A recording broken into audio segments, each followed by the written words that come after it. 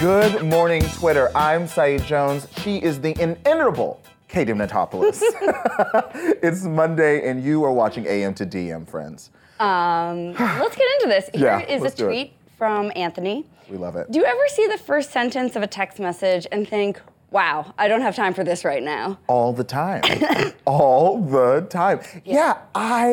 Listen, it's intense out here. We know this, like America, the news. So I just feel that my tolerance for like personal drama is like, I can't do this with you because I'm doing this with America right now. Yeah. What about you? Well, I feel like the key with that is the first sentence of a text message. Like if you have a text message that's more than one sentence, it's bad. Yeah. Like you don't want to read the rest. Because definitely that means they've like practiced and really thought intensely about what they're bringing to like they wrote it up in the notes app and copied and pasted it over. Like if someone was going to send you a fun text message, it wouldn't have multiple sentences. Mm-hmm. It would be all, broken up. And it's also like, to that point, like someone is like, you're just getting the text, you're minding your business and boom. So it's an ambush. Yeah. Clearly they've like talked with other friends. They've, like you said, the notes up, they're prepared. And you're like, girl, I'm just trying to get some coffee. Like, what are we, Yeah. Same thing. I see, I have open DMs. I love my open DMs. It's really cool. But it's the same. I can kind of tell what kind of conversation we're going to have based on the very beginning, and I just don't reply. Yeah. Yeah. It's like the text message equivalent of like, do you have a second to talk? Right? No seconds. No seconds. Yeah, like a Where did DM time from your go? boss. Hey, got a sec? Oh, you know? Oh, God, I just got chills. Well, let's take it to the timeline before I trigger myself. What's something you don't have time for right now? Let us know using the hashtag AM2DM because it's real out here. And to that point, moving on to more serious news out of Pittsburgh. BuzzFeed News tweeted, a husband and wife, a pair of brothers, a trusted doctor, a 97-year-old grandmother. These are the victims of the Pittsburgh synagogue shooting. Julia Reinstein joins us now from Pittsburgh, Pennsylvania, where she has been reporting. Good morning, Julia. Good morning. So you've been talking to people there in Squirrel Hill. How is the community reacting? It's really hard because it's a really insular community here. A lot of people are Jewish. Everyone kind of knows everyone. So people pretty much either know someone here who was killed or injured or know someone who knows them really well. Wow, that has to be so hard. You also spoke to Orthodox Jews in that community who did not find out about the shooting for hours because they don't use electronics on Saturdays when the shooting took place. So what was that like? What was it like for them to find out? Oh man, it was so hard. A lot of them pretty much knew that there had been some shooting. They didn't really know how bad it had been, and they couldn't tell their families if they were okay or not because they weren't using their phones. They weren't checking the news really. So while they knew that something had happened, they didn't know the full extent of how bad it had been until Shabbat was over at sundown. And it was really hard to hear, but it was also so important to them to keep that tradition in spite of this. Mm-hmm. So Trump had made some comments about there should have been an armed guard and some other things I think people thought were not necessarily that sensitive. How are people reacting to what Trump said about this? I saw actually this morning that a Jewish group made a letter that they put out that's saying Trump is not welcome in Pittsburgh until he denounces white nationalism. It seems like a somewhat liberal town, though there's lots of different political opinions, but people are upset at that. There were 3 cops that were shot. So there's only so much that can do. I grew up with guards around my synagogue too, and kind of knew this could happen. But if police are getting shot while trying to defend them, maybe that's not enough. Right. And to that point, right, where people in the community there in Squirrel Hill are having to push back against misinformation, even from the President of the United States. Wow. Are there other examples of things you're hearing from people there that they're like, they want to make very clear to people discussing this tragedy? More than anything, they've been talking about what a community they are. This is where Mr. Rogers started, and it really does feel like a neighborhood, and they just care about each other so much. They've opened their homes to each other. They're checking on each other and, bringing each other food and doing everything they need. And they're really standing together through this. They're really standing Yeah, together. my husband grew up in Squirrel Hill. His parents lived there, so they've been they sort of said the same thing, that like neighbors checking in with each other, lots of calls, lots of texts, talking. Wow. Wow. Well, Julia, thank you for being there and reporting. And again, BuzzFeed News has a lot of helpful articles, and thank you for joining us. Thank you. All right. Sarah McCammon of NPR tweeted this, and I wanted to share it. Everyone's saying thoughts and prayers, but where we go to pray, it's not even safe. So how are we supposed to do that? And that's from Ellie Fleischer, 16 years old. She attended Hebrew school at Tree of Life in Pittsburgh. And whew. Yeah, that's a lot. Thoughts and prayers. They're supposed to be able to pray safely. Yeah. Here's a tweet from Miriam Elder, world editor for BuzzFeed News. Bolsonaro, the new president of Brazil, has said, "I am in favor of a dictatorship," called a female lawmaker a slut, said no father is ever proud of having a gay son, and has called indigenous Brazilians parasites. Parasites. Well, Ryan Broderick tweeted, Bolsonaro's win in Brazil tonight marks the end of the first Facebook elections. Here's a piece I've been working on for almost 4 years now. Here's how a handful of American tech companies radicalized the world. Ryan Broderick, Deputy Global News Director for BuzzFeed, joins us now from Sao Paulo, Brazil. Ryan, good morning. Good morning. It's like, yeah. So to start, why have you described the presidential election in Brazil as the first Facebook election? It's the end of the first wave of Facebook elections. So I personally have been traveling around for about 3.5, 4 years now. But if you look back, the election of Modi in India in 2014 was sort of this beginning of the idea that Facebook could really, really, really like power an election, more so than we'd ever seen before. And the Brazilian election last night is sort of the last big election before the next Indian election. So in my mind, this is sort of like the end of a cycle of, going around the world and saying, oh my God, I can't believe the internet has undermined our democracy. We are now sort of ending that first phase. Freshman year is over, basically. Freshman year is over. Ryan, I remember when I started at BuzzFeed and you were just a guy a couple rows over from me in the newsroom. And then here we are, in the last 4 years, you have reported from 22 countries on 6 different continents on nationalist trolls. So first of all, I'm sorry. And more broadly, looking at all of it, and we've talked to you, from all over the world about this same dance, as you point in the article. So what is the common denominator between all of these different countries and politics online? I mean, I think it's actually quite simple, because we've seen this before. We've seen this with Coca-Cola. We've seen this with McDonald's. We've seen this with Marlboro. Basically, a handful of American tech companies have gone into countries around the world, and they've basically said to them, look, your local media is expensive, and it's boring, and it's not very interesting, and it's on paper or whatever. We're going to give you a new set of tools to make your own media on our platform. So it is very much like a McDonald's moving into a small neighborhood and replacing local businesses. But the difference between something like Facebook and McDonald's is that while McDonald's might give you obesity or heart disease, 20 years from now or whatever, what we're seeing with Facebook is a lot faster and it's a lot more holistic, right? So it's screwing with the way people understand information and consume just culture. And I think that when you have a small, amount of companies based in America imposing very American ideas of social interaction on huge chunks of the global population, things are going to get really weird really, really fast. Clearly.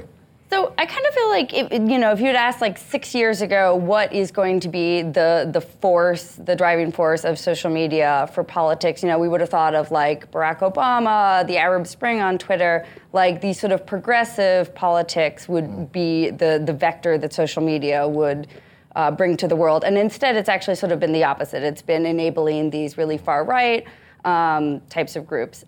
Why do you think that? Well, it's interesting you bring up the Arab Spring or something like Barack Obama's Hope Campaign or Occupy Wall Street. A lot of the countries that are electing far-right populists had some sort of equivalent of Occupy Wall Street.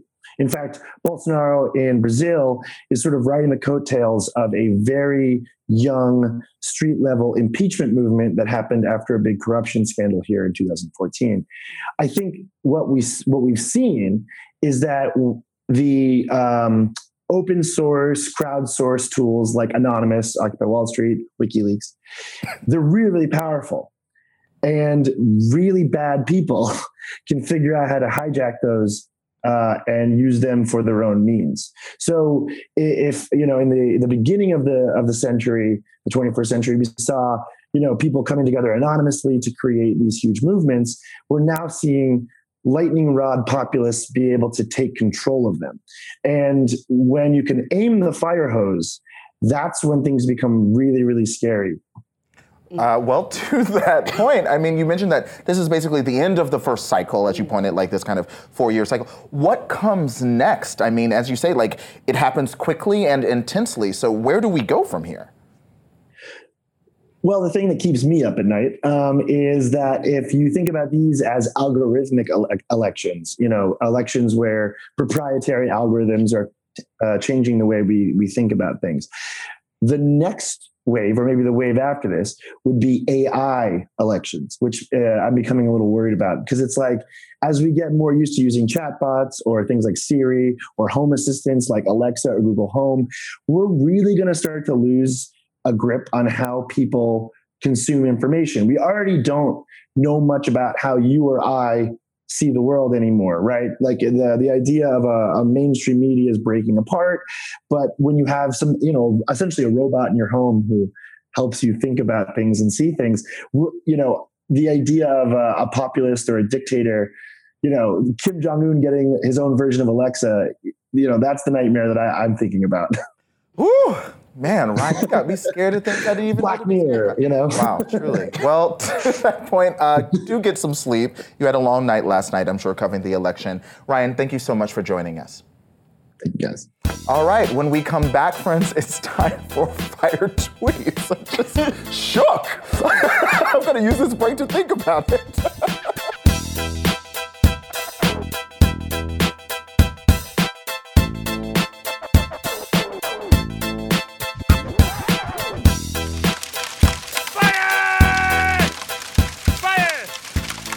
Welcome back to Black Mirror. No, you're watching AM to DM. We have a tweet here from Pixmaven. We were asking you what are things you all don't have time for, And Pixmaven, you said, I don't have time for menacing sewer clown balloons floating outside my office. And I don't know if we have a picture, but it's like, yeah, it's totally the balloon from, I know technically the balloon from It was red, but this is like its cousin. There's something really creepy about a balloon at half mast, like when it has just enough helium to be it's 6 feet. Eerie. Is it because it's like human height? Almost? I don't know. I don't know. It's just an inherently unsettling. Even not knowing about the movie and the book, Okay, let's get into these fire tweets and burn it down.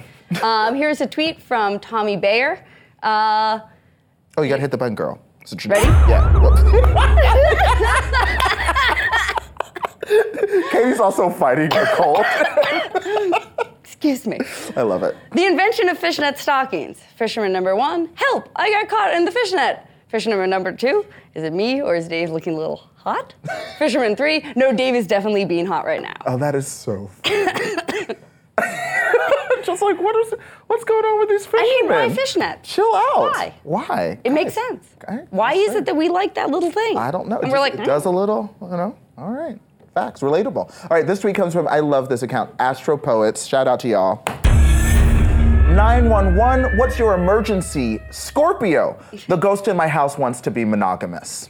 Yeah, happy Scorpio season, everyone. I am so into astrology. Where are you on, how do you feel about this? I'm not very into astrology. What's your sign? Aries. Okay, but I don't really identify as that. Okay. Like, all the things about an Aries are not things that are like personality traits of mine at all. I'll have to do some research on Aries later. Okay. Okay.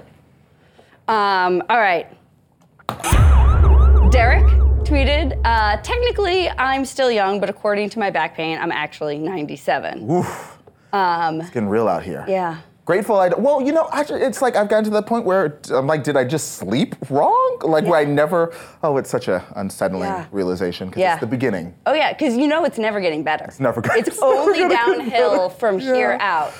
If you are over 18, your body is just bad hardware Yeah. here. Bad hardware. Kids out there, take care of your back. Look, it doesn't matter either way, kids. This tweet comes from Battelle, and it is so funny. All right. I passed out, and not one nurse thought they should put my wig back on for me. It was laying right next to me when I woke up. This is medical malpractice. First of all, girl, shout out to you for having a great sense of humor. I trust that you are okay now and doing well, but also, I would be so angry. You know, it's why I don't trust the medical establishment. I'm anti-doctor. This is why you're coughing. This is why you're coughing this morning. Oh my gosh, look at this. A cough conspiracy theorist. I get the tweet of the day. All right, let's go. This comes from Alyssa.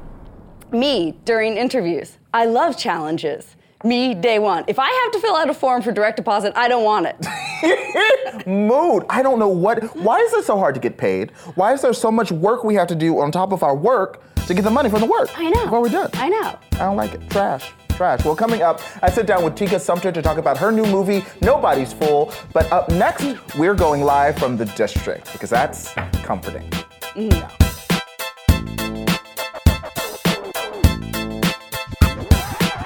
Welcome back. We're going live from the district with BuzzFeed News Capitol Hill reporter Paul McLeod. Paul, good morning.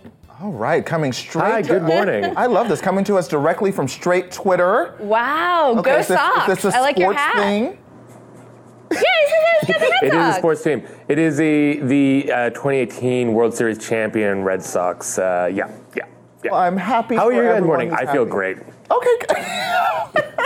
It's true. This is the most chipper I've seen you in some time, Paul. All right. Well, let's ruin that You're mood. not the first person to tell me that this I morning. love it. Well, let's ruin that mood and talk about politics. We are a week away from midterms, of course, and so we did want to check out this tweet from BuzzFeed News.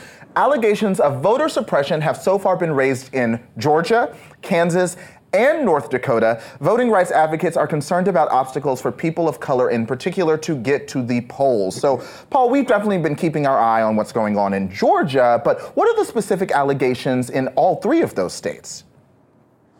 So they're different in each state. In Georgia, it is, they've got this really kind of out there rule where basically your voter information has to line up exactly with other records. And I once, many moons ago, worked at a polling station, and I can tell you that these minor inconsistencies happen all the time. All it takes is one person inputting your name slightly differently, and suddenly there's an inconsistency in your home ownership record or your rent versus your voter ID. And who do you think that targets? Not a lot of John Smiths are going to have this issue, right? So that's what's happening in Georgia. And then we've got other states where we've got a series of different types of voting, they're supposed to guard against fraud, but really what we see is that they restrict the people who can actually vote. In North Dakota, you've got tens of thousands of Native Americans who tend to rely on P.O. boxes for their mail, for their address, and they've got a voting law there that says you have to have an address to be able to vote. I mean, that is pretty clearly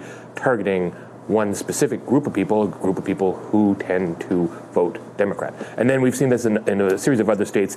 You'll see things like, you have to have two forms of ID. There's all kinds of ways that you can institute these little things, these barriers to entry that disproportionately affect poor people, they disproportionately affect people of color. And we've seen basically an explosion of these types of laws over the last decade or so. Mm.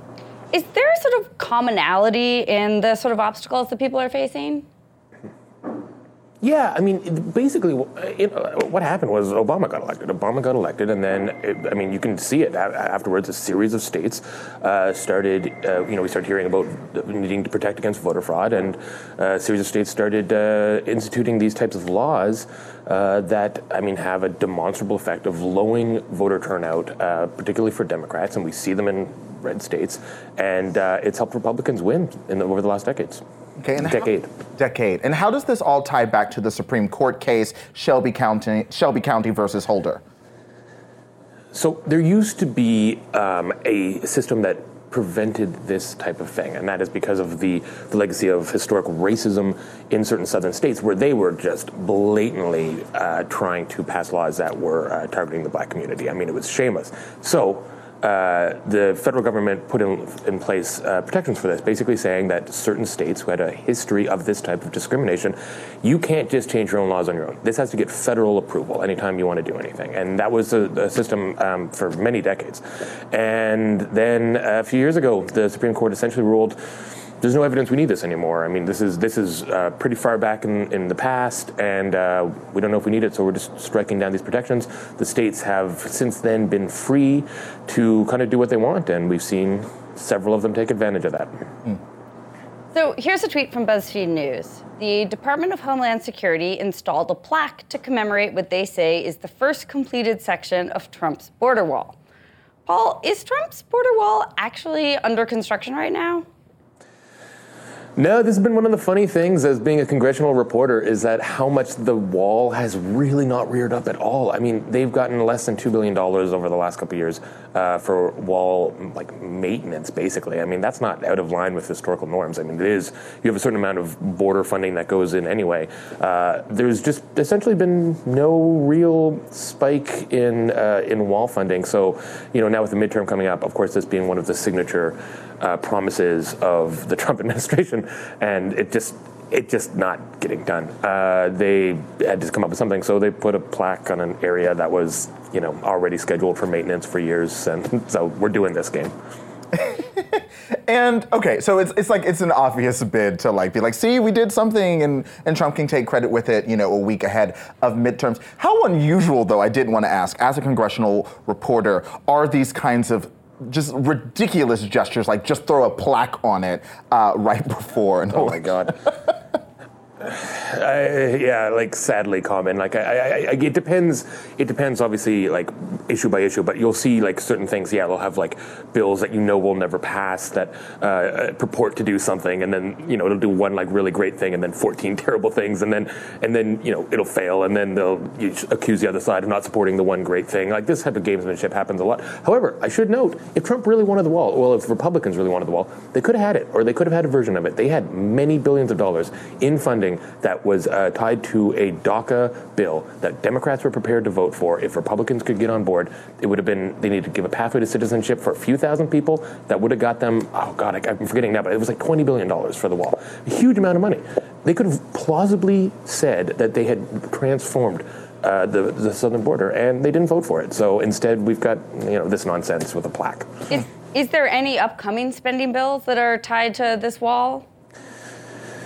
Well, yeah. So basically, every spending bill, this is going to rear its issue. Every other one, Republicans have ultimately folded. I mean, Democrats have stuck to a pretty hard line on refusing to give them more than tiny regular amounts of funding, and the fights have come down to other things.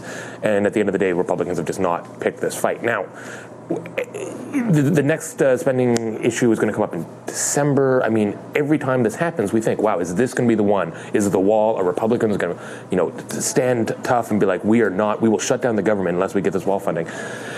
And it keeps not happening. It didn't happen in September. It didn't happen last April, and it keeps not happening. So, yeah, in theory, we could be having a big crisis about whether or not there's going to be money for a wall as soon as the end of this year. But I don't think it's going to happen because they've had chances to do it, and they clearly don't want to pick this fight. Well, speaking of a fight they have picked, I wanted to ask again about the caravan. Has Homeland Security, Secretary Kirstjen Nielsen commented on it at all recently? Yeah, she has, and I actually think it's probably good to clear this up a little bit because her comments sort of went viral over the weekend where, I'm sorry, I should have read them again so I could get the exact quote right now, but it was something along the lines of, we are not looking at shooting anyone who tries to cross the border yet, which sounded extremely ominous, obviously. I mean, I think there's a couple things to note here. For one thing, again, the caravan it's so far away. This is people think we should all take the temperature down here. This is a humanitarian issue that is happening. It is not people about to pour over the border. But also, those comments, I would encourage people to watch the actual interview. The reporter was sort of pressing her on that point. Would you shoot people who are trying to cross the border? And she's like, no, we are not considering doing that yet. So that was, I think Secretary Nielsen didn't mean to be, if I'm being charitable, didn't mean to be sending out that kind of message or threat. I think it was just a communication issue that once you rip it out of the context looked kind of worse than it was. All right. Well, Paul, Julia Moser tweeted, you wearing that Red Sox hat on AM to DM is very rude, as she is a sad Dodgers fan. But I had to tell you, it's the first time in weeks I've seen you smile during this segment. So I'm going to let you have it. I'm going to let you have that. It's the first time in weeks I felt alive, Saeed. Oh, gosh. All right. Well, buddy, thank you for Sorry to joining Dodgers fans. You guys were a great team. Yeah. Thanks, Paul. All right, up next, I sit down with the star of Tyler Perry's new film, Nobody's Fool, Tika Sumpter. I'm so excited to talk with her. Stay tuned.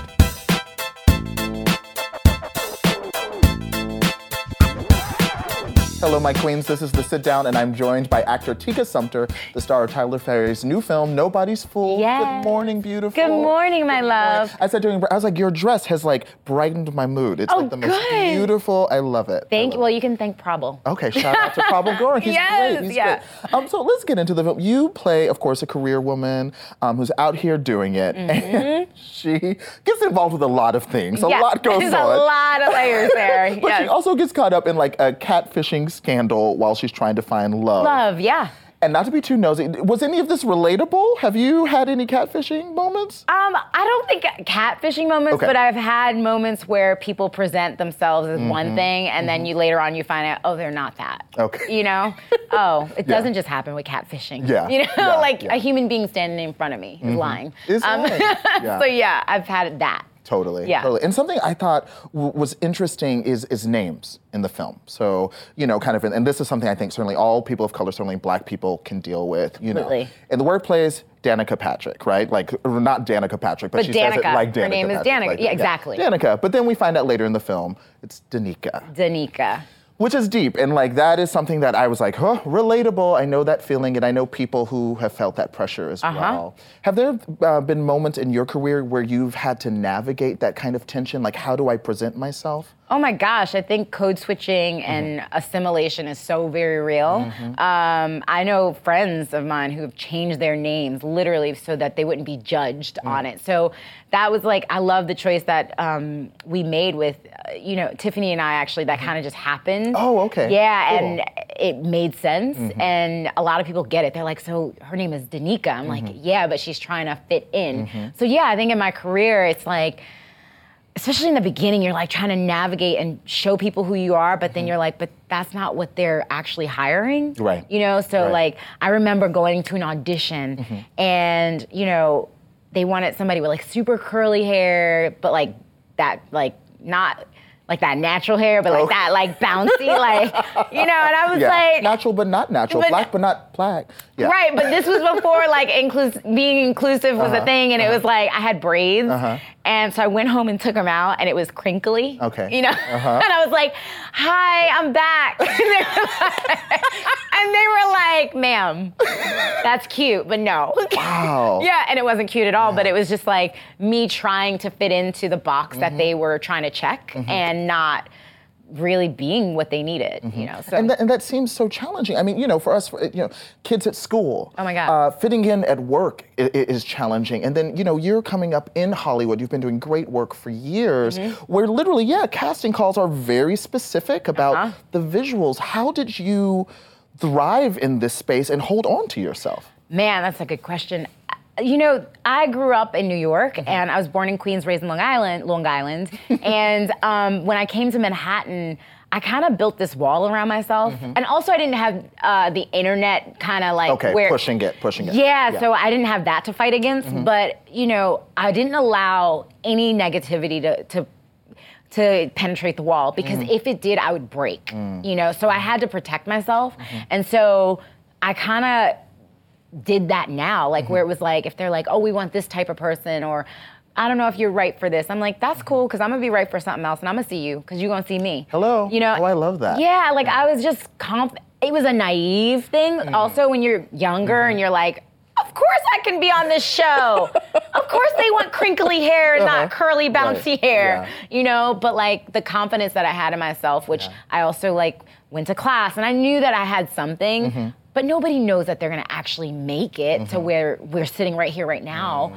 But it was this kind of naive confidence. I love it. And that's what has kept me thus far. I'm so happy it did. Me too. And you mentioned about like just working with Tiffany and the wonderful like because I was like, oh, that's such a great detail in the movie, and so knowing that with the names came from you and Tiffany, just what was it like working with her? She is. Somebody described her as a joy. She's really a joy to be around, and not just in the crazy like Tiffany moments, but like she's really super smart, and she has really in-depth conversations, and she's loving, and she is. She doesn't want to just shine by herself. She wants others to shine along with her, and it was fantastic to work with Tiffany. That's so wonderful. Fantastic. That's so wonderful. Yeah. I also wanted to ask about Omari Hardwick because, of course, he's your love interest in Yes, this he movie. is. But also, shout out to Sparkle. Yes! We were in We must Sparkle pay together. Actually, he was like in love with my sister. I love you're like drama. Yeah, drama.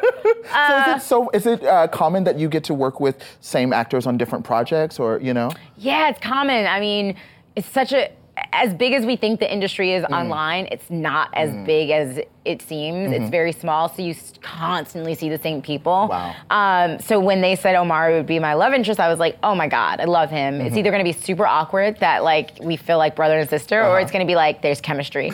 Thank God there was chemistry. Good. Like, and the right kind of chemistry. The right kind, not the like. I was like, oh, they got weird vibes. Yeah, this is awkward. No, Yeah, no, it was a good chemistry, and I feel like it worked. I love it. And also because of Sparkle, of course, Whitney Houston was in that film. Yes. And that has to be a cherished memory. So I just wanted to ask if you wanted to share anything about working on that film with her. Oh my gosh, I can't believe like how I got to work with Whitney Houston. I mean, she's like another like icon, and she was just so. I remember her publicist saying like we were upstairs when it was a break. It was like a camera turnaround, like so we had time, and she was hanging out with us, and like we were singing, and well, I wasn't singing, but no, listening. Look, that's when you one day you're like, oh my, I'm such a good singer, and then you're in like the room with Whitney Houston, you're like, I am not going to play myself.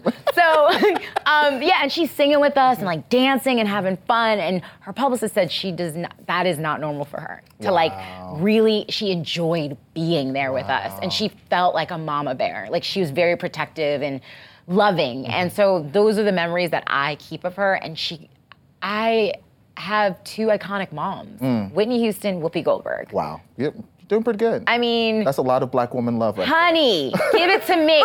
Give me all the mothers. I love it. All of them. I love it. I love it. And then one last question before you go. I'm so excited. You're going to be in Sonic the Hedgehog. I am. I'm so excited. Is there anything you can tell us? Can you tell us who you're going to be? Well, James Marsden and I are a couple. Shook. Shook. I've had a crush on James Marsden my entire life. Honey, get in line. Is he a vampire? He has not aged. He looks the same. I can't. He's such a handsome guy. And no, top this, he's funny. Like super funny. Like laughing all the time. I love it. And so we go on this journey with like Sonic, and it's gonna be fun. Jim Carrey's in it. Yeah, so it was just like I'm so excited. Did you play Sonic as a kid? Did I play Sonic as a kid? Who are you asking these questions? See, I would just watch the boys I had a crush on play Sonic. Oh my God. I'd be like, yeah, go. Yeah. No, I would like knock on the door of my brother's room. I'm like, can I play? He's like, you can watch. I'm like, screaming. I'm like, what? And then when you'd leave, I'd just play Sonic. And now he's gonna get to watch you. Honey. Sonic's coming out. Yeah, so I'm excited. I'm excited. So excited. Well, I am too. We could do this all day. I mean, I like this. This is a delight. I love it. This. Well, Tika, thank you so much for gracing us. Thank you.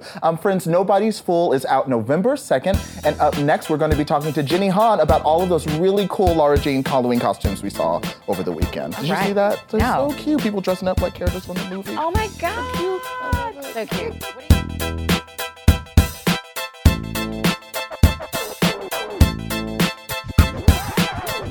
This weekend, your Twitter feed was probably full of people's Halloween costumes. I know that mine was.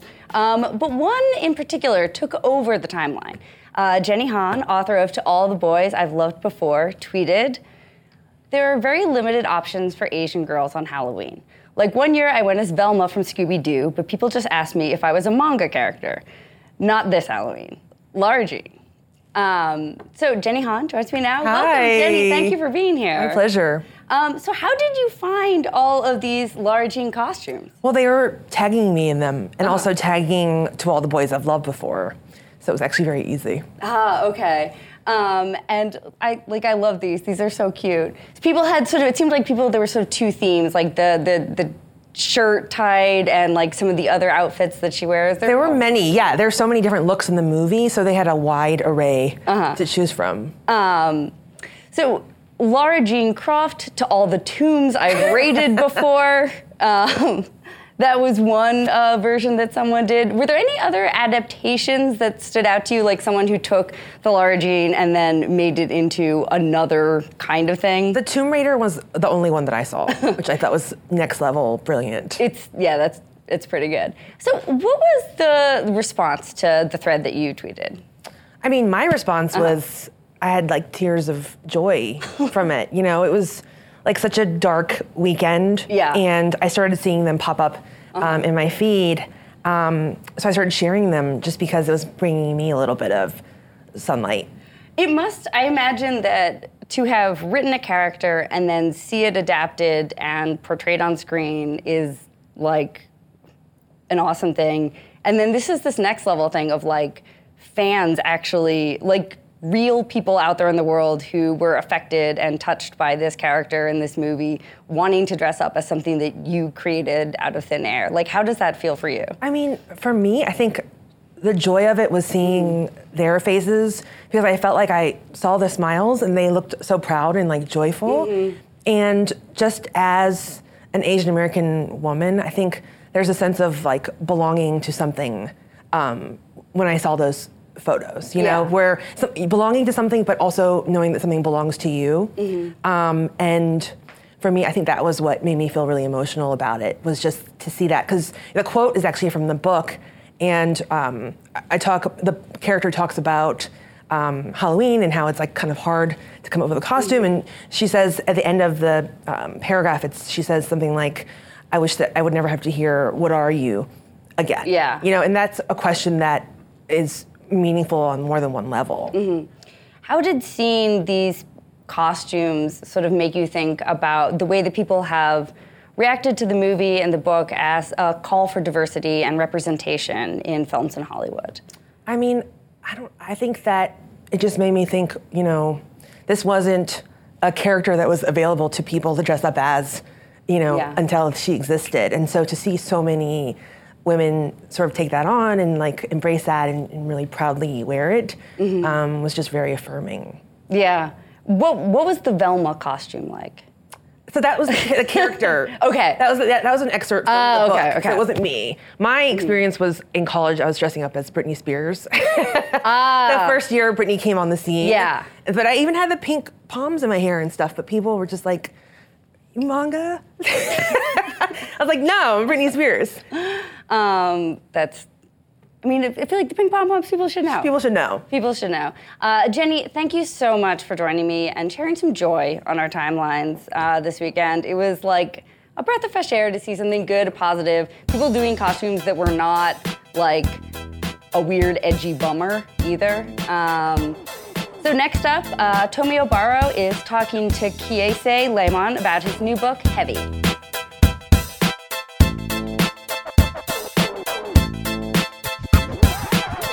Welcome back. I'm Tomi Obaro, culture editor here at BuzzFeed News, and I am here with Kiese Lemon, professor and author whose new memoir, Heavy, is a finalist for the Andrew Carnegie Medal. Yep. Right?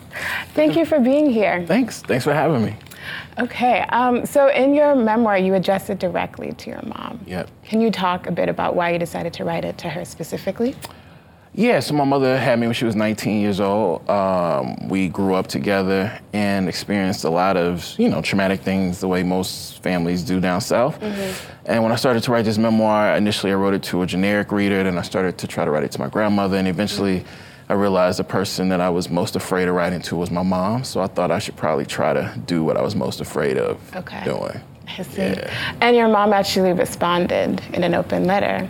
Oh, she responded. Yeah, she responded to the book in an open letter, pretty much in some way apologizing, but also saying thank you. But she was involved in the process the whole time. I didn't just write the memoir.